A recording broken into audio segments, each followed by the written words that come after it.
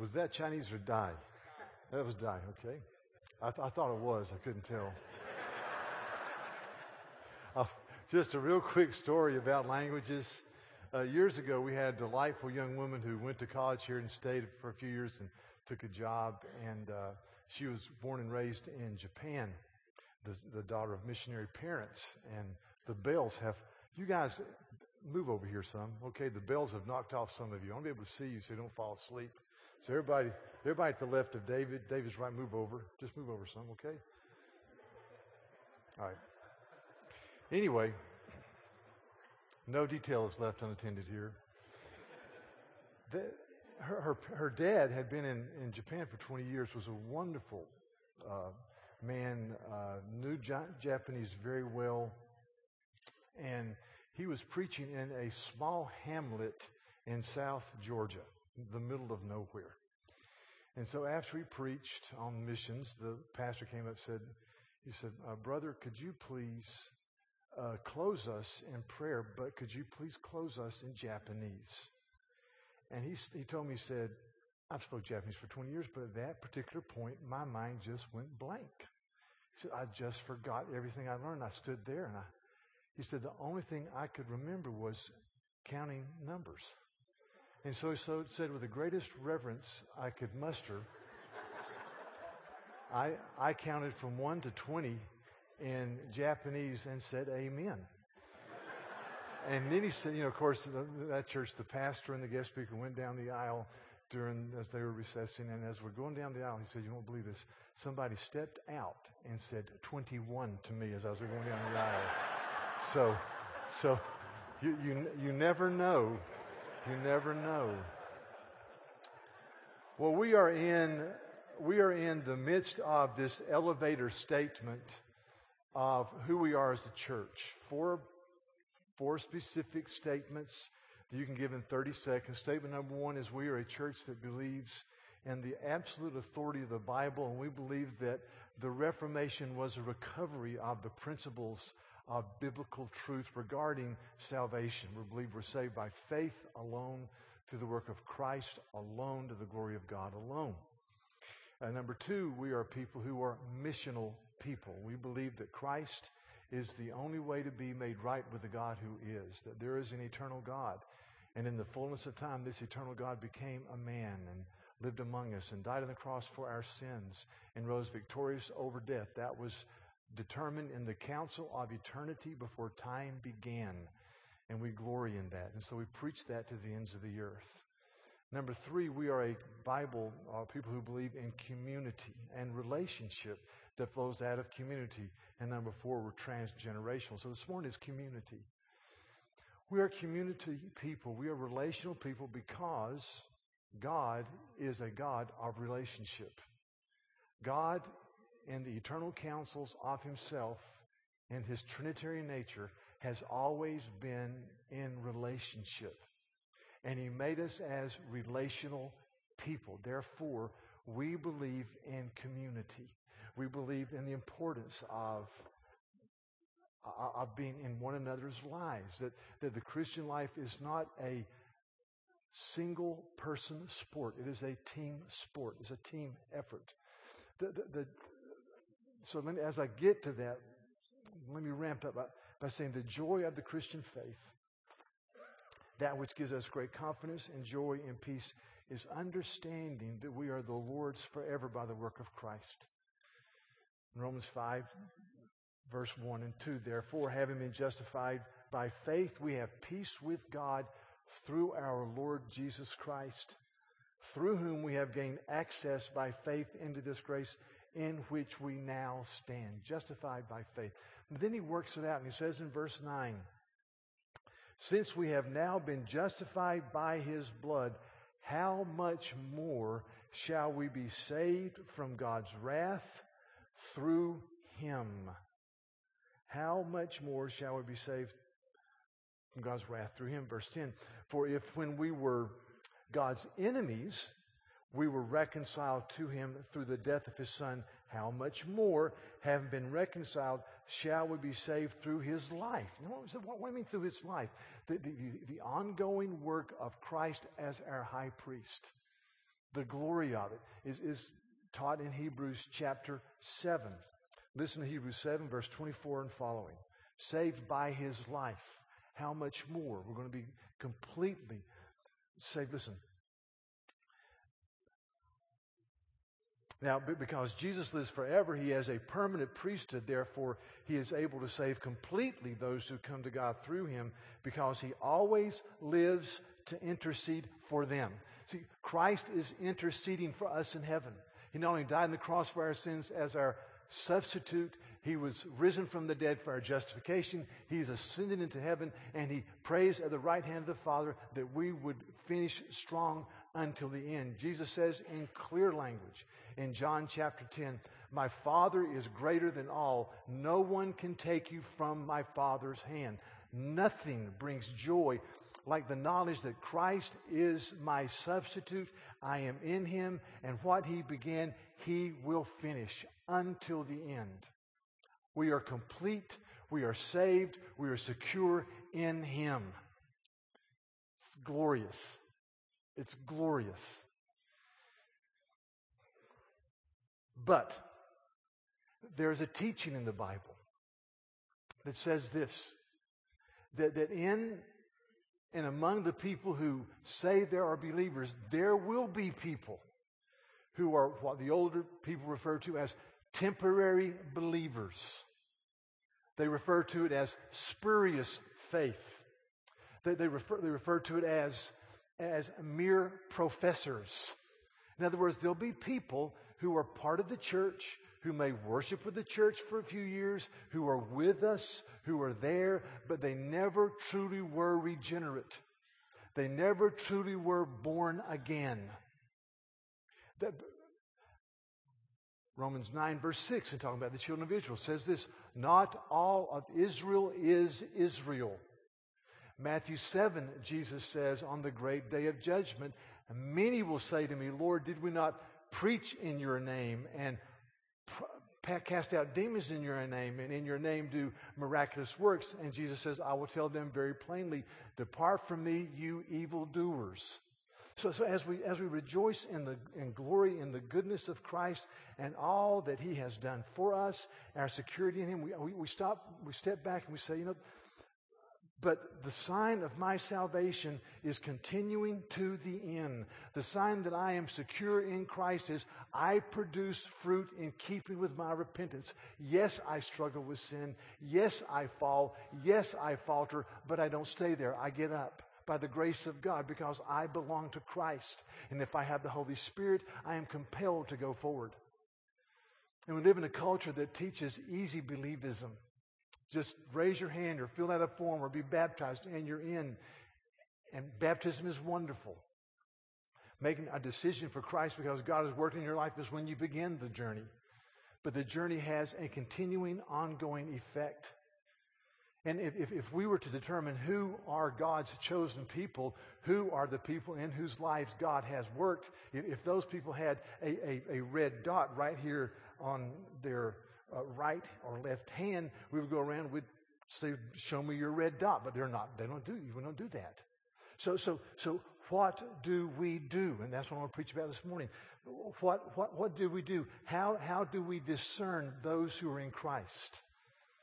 Listen to the passage we'll look at this morning. This is Hebrews chapter 3.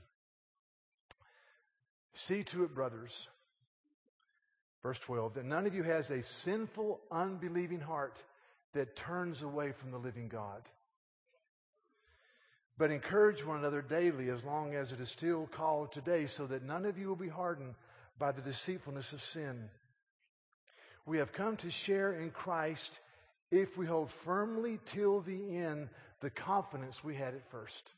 See, we come to share in Christ if we hold firmly till the end the confidence we had at first. How do you know that you're in the Lord? Man, I hold firmly now what I believed when God saved me. Firmly until the end. And so in this book of Hebrews, it's addressed to people who were wavering in their faith. It's interesting. The writer of Hebrews starts with where we should always start, the supremacy and the glory of Christ. He says in chapter 1, God, after He spoke long ago to the fathers and the prophets in many portions and in many, many ways, in these last days has spoken to us in His Son, whom He appointed heir of all things, and through whom He also made the world. The Son is the radiance of the Father's glory and the exact representation of His nature. If you've seen Jesus, you've seen the Father. He's the heir of all things. He made all things. He is God.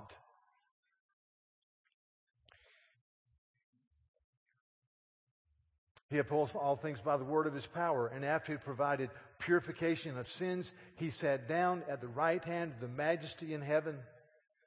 Behold Christ. The first thing we say, behold the glory and the majesty of Christ. We always start there. And then he goes on. He unfolds his argument. He talks about the supremacy of Christ and the glory of Christ. And then he says this in chapter 2. We must pay more careful attention, therefore, to what we have heard so that we do not drift away. He says, church, don't drift away. Don't just slide away. And then he gives these two if statements. Chapter 2, verse 6. He says, it is not to angels that He has spoken.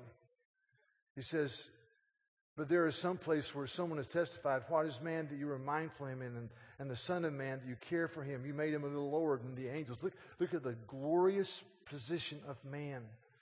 And then what he says in chapter 3, verse 6, he says, but Christ is faithful as a son over God's house, and we are His house if we hold on our courage and the hope of which we boast. And again, verse 12, he says, of chapter 3, for we have come to share in Christ if we hold firmly the confidence that we had at the very first.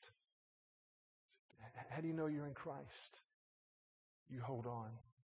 You persevere. And then in Hebrews 10, he gives this statement that really would be a beautiful greeting card commercial. It's a greeting card commercial.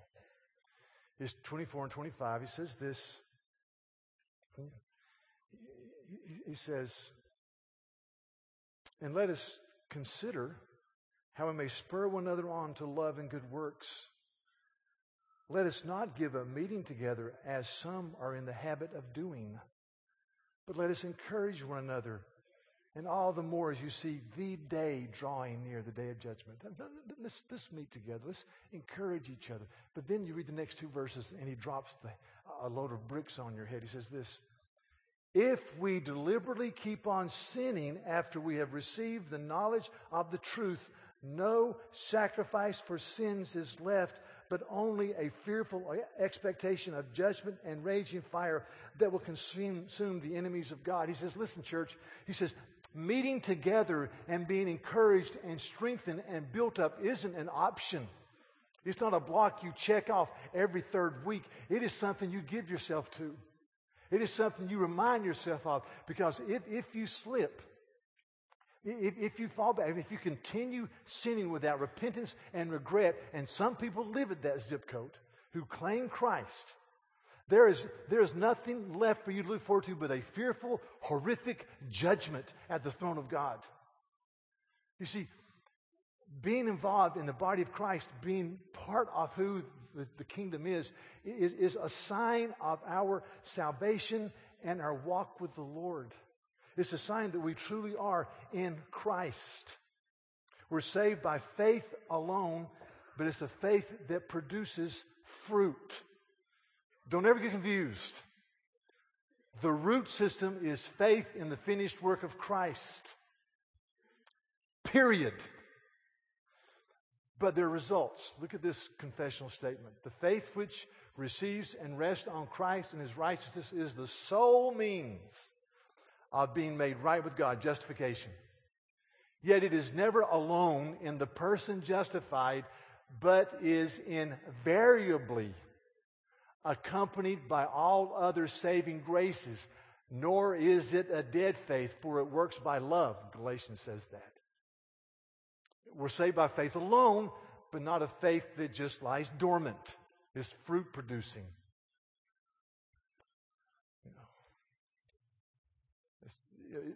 Fruit. this is who we are. And so we come to this text. I'm going to just walk with you through it and point out some principles. But I want to say very strongly that the Christian faith was never meant to be a single person sport. It is a team sport. I'm going to say this later, but I'll say it now. I love sports. Tennis players are okay. Golfers are okay. Distance runners are okay. I mean, it's a sport. It's okay. But I really love team sports, where you know that your success is dependent upon the guys or the gals you're playing with.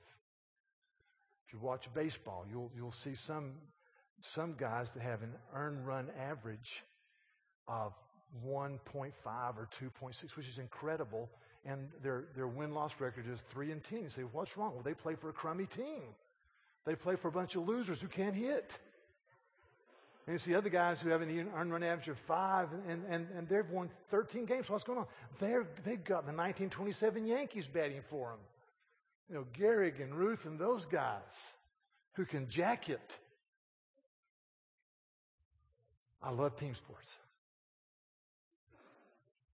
God made us a team. So let's just go to this text. Look at some principles. It says, see to it, brothers, that none of you has an evil, unbelieving heart that turns away from the living God. The first principle, see to it, brothers, he's writing to believers, that none of you has an evil, unbelieving heart. See to it, brothers, see, you are responsible for each other. See to it, brothers, we're called to be involved in each other's life. See to it, secondly, that none of us has a sinful, unbelieving heart that turns away from the living God, or the God that gives life, or the God who is glorious and good and gives life. We need to remind each other we follow the triune God who is the life-giving God, whose name is Jesus, who says, I've come that you may have life and have it abundantly. Abundantly. With purpose, passion, strength. Now, see to it, brothers. That's why in the book of Jeremiah is told in the Old Testament, says you're going to preach, nobody's going to listen to you. They're hard-hearted people. Don't get married. They're going to listen to you. It's going to be a long ministry with very little response. And yet, even as he's been told that, you go to Jeremiah 2, which is one of the key verses of the book, and it says this in verse 12, Be appalled at this, O heavens, and shudder with great horror, declares Jehovah. My people have committed 2 sins. They've forsaken me, the spring of living waters, and have dug their own cisterns, broken the cisterns that cannot hold water. Jeremiah is overcome as he writes. Says, the Lord says, be appalled. He says, be appalled that my people have forsaken me, the fountain of living water, life-giving, pure, intoxicating, joyful water. And they've dug broken cisterns that holds maggot-infested, bubonic plague water. And so we need to have people that walk with us and say, hey man, be careful. That water is bubonic plague, maggot-infested. Don't turn from the fountain of living waters. See, that's our response. Thirdly, our response is we encourage each other day after day as long as it's still called today. The word encourage here means to come alongside, to exhort, to build up. You encourage each other day after day, day after day, as long as it is still called today. So he underscores it with a red pen. Day after day, as long as it's still called today. Today. And I look at fellowship, I look at encouragement, I look at coming alongside, I look at battling the world, and I say, well, there's just some adjectives I've written down that describe, I believe, what this text is saying. I could write many. I just wrote 3. Number 1, intentional. Intentional. But when we get together, we don't get together and say, hey man,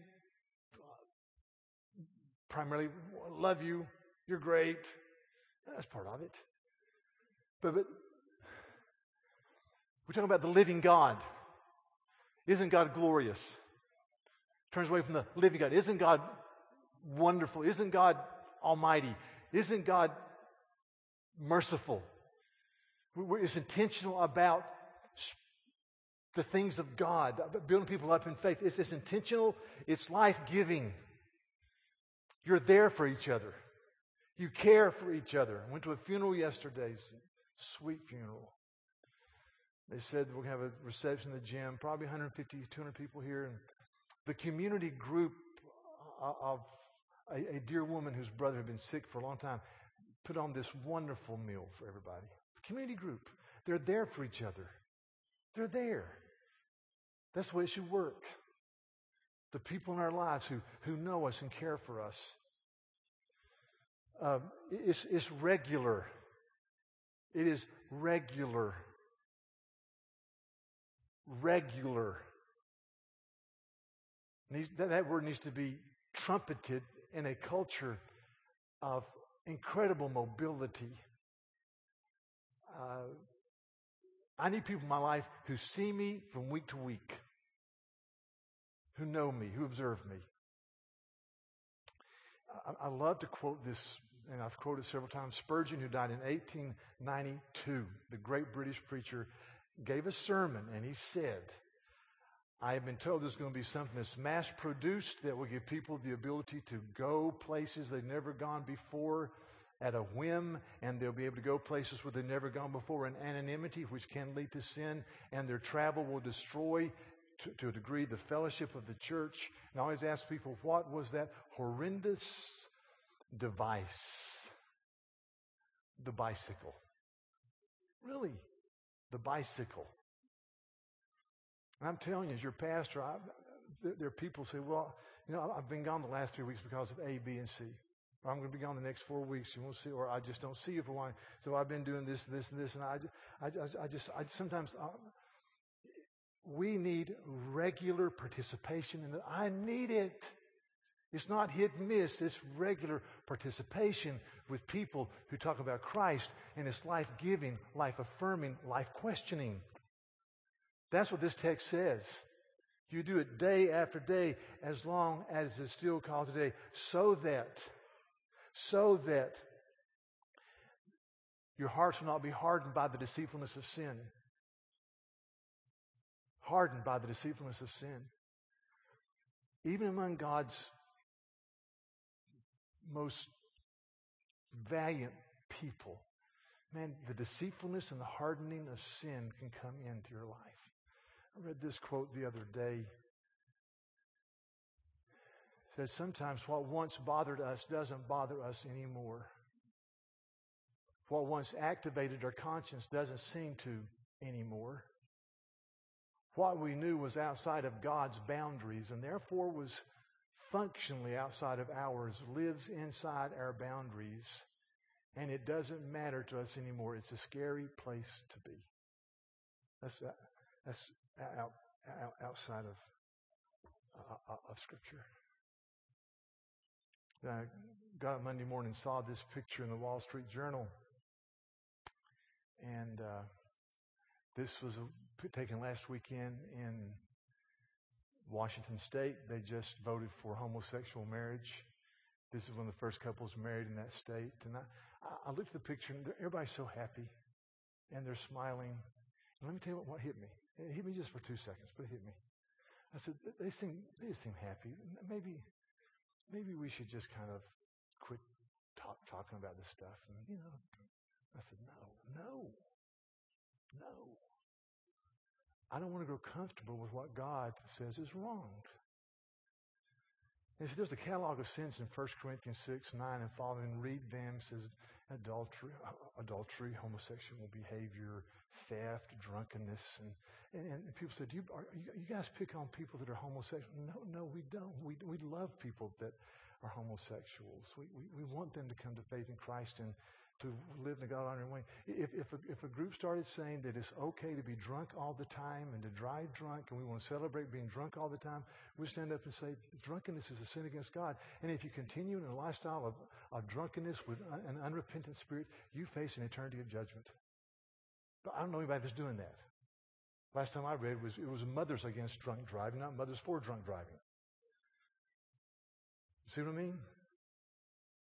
But we have people that stand up saying that this is normative, this is fine, and God says no, it's wrong. So we need to be together and say, how do we love people who are trapped in these sins? How do we express the mind of Christ to these dear people? And how do we stand against that? There's a group of young men who graduated from our schools last year from our church, and they've gone to school together, and they live together, and they go to Bible study together. It's a state school. They call themselves the Swedish volleyball team because they're all blonde-headed. And but they guard each other's back. They went to school for that express purpose, and they're doing well. I won't tell you what school they go to. I'll just say it's the public schools in the upper part of our state. And they, at the home football games, the school has a right where they rub a Mesopotamian infertility rock and charge down the hill as 82,000 people dressed in orange scream like banshees. So that's the school they go to. And I thought, that's what we need. See, you guard your heart from the deceitfulness of sin. The sin is deceitful. You remind each other, man, sin is deceitful. It's deceitful. Even the Greek word for deceitfulness, sclermo. Just an ugly sounding word. Sclermo. Anybody ever named their dog Sclermo? No, because it's a horrible thing. Sin is deceitful. You see, sin questions, starts off by questioning the goodness of God.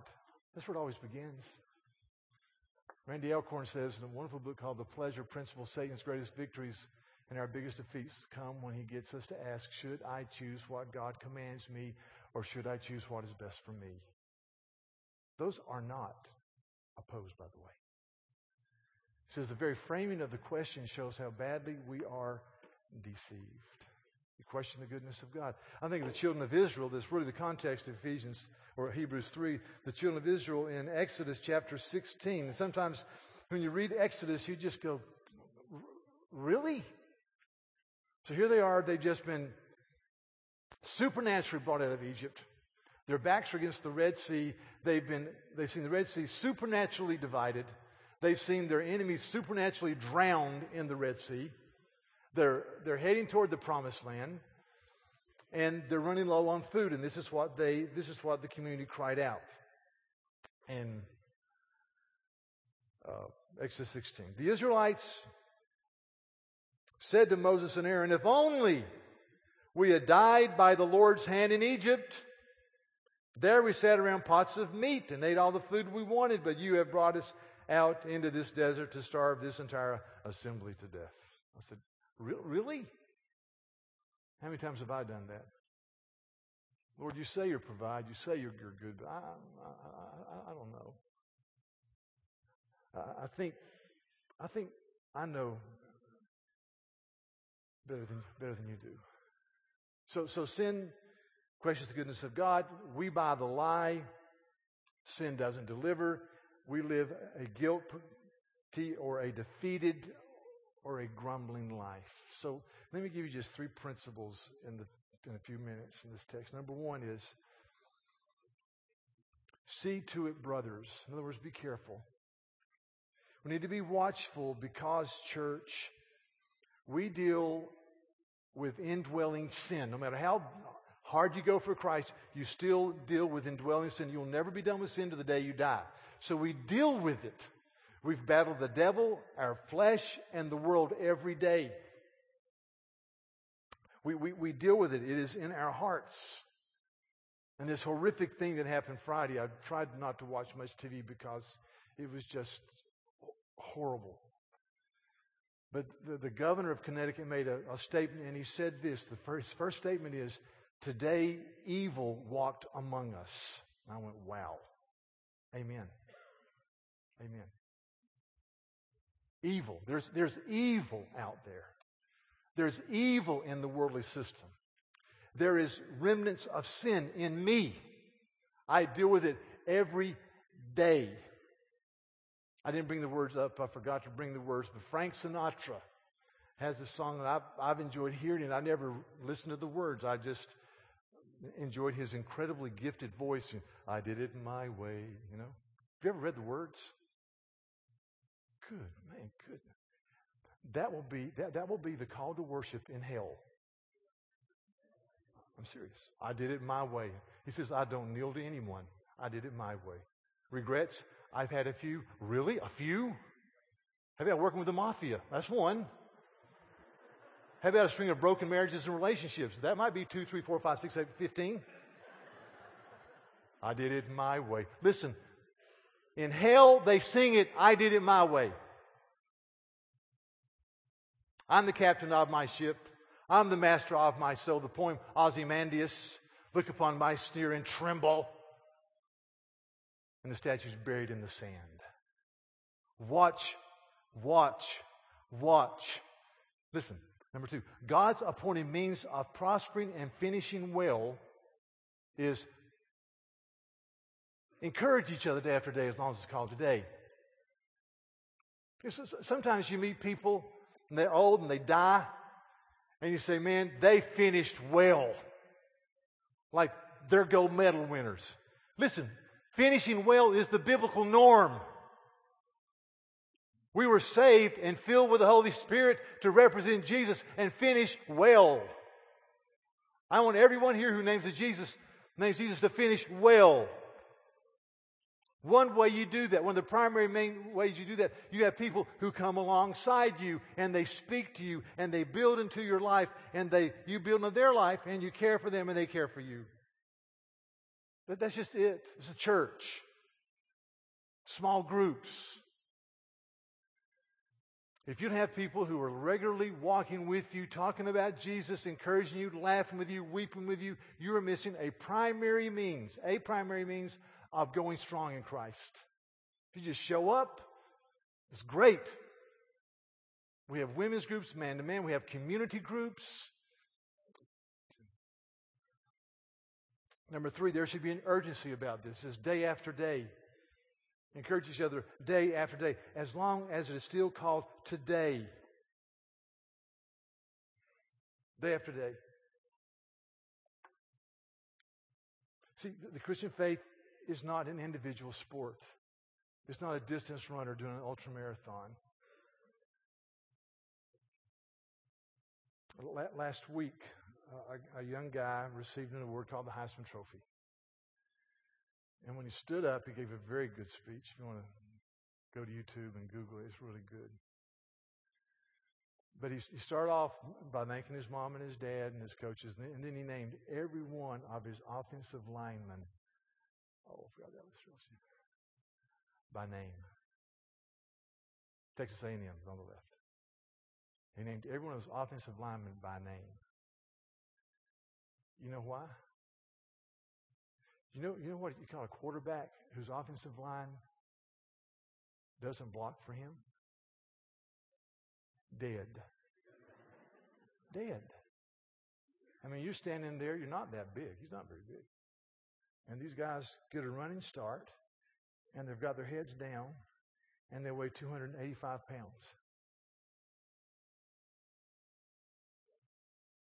You hit 2 or 3 times like that, you decide to take up ping pong. Golf looks real good.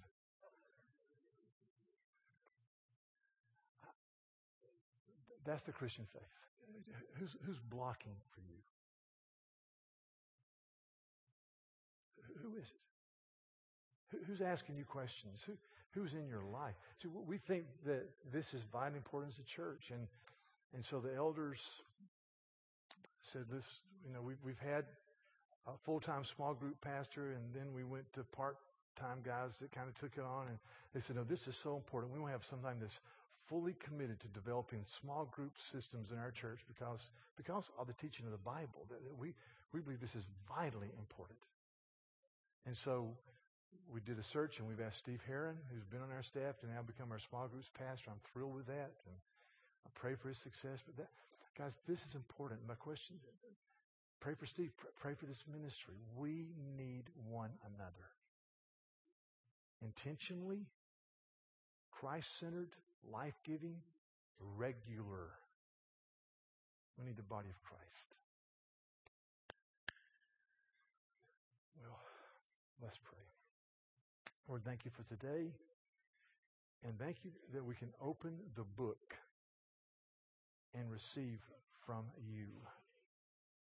Thank you for the tender mercies of Christ that you pour into us day after day. Thank you, Lord. Thank you for the opportunity to be in a body of believers where we have small groups that speak with intentionality and point to Christ, and they're regular. Thank you that one of your primary means of seeing that we finish well with ourselves full of the wind of the Holy Spirit is to be in the body of Christ, to be with brothers and sisters. And we thank you in Jesus' name.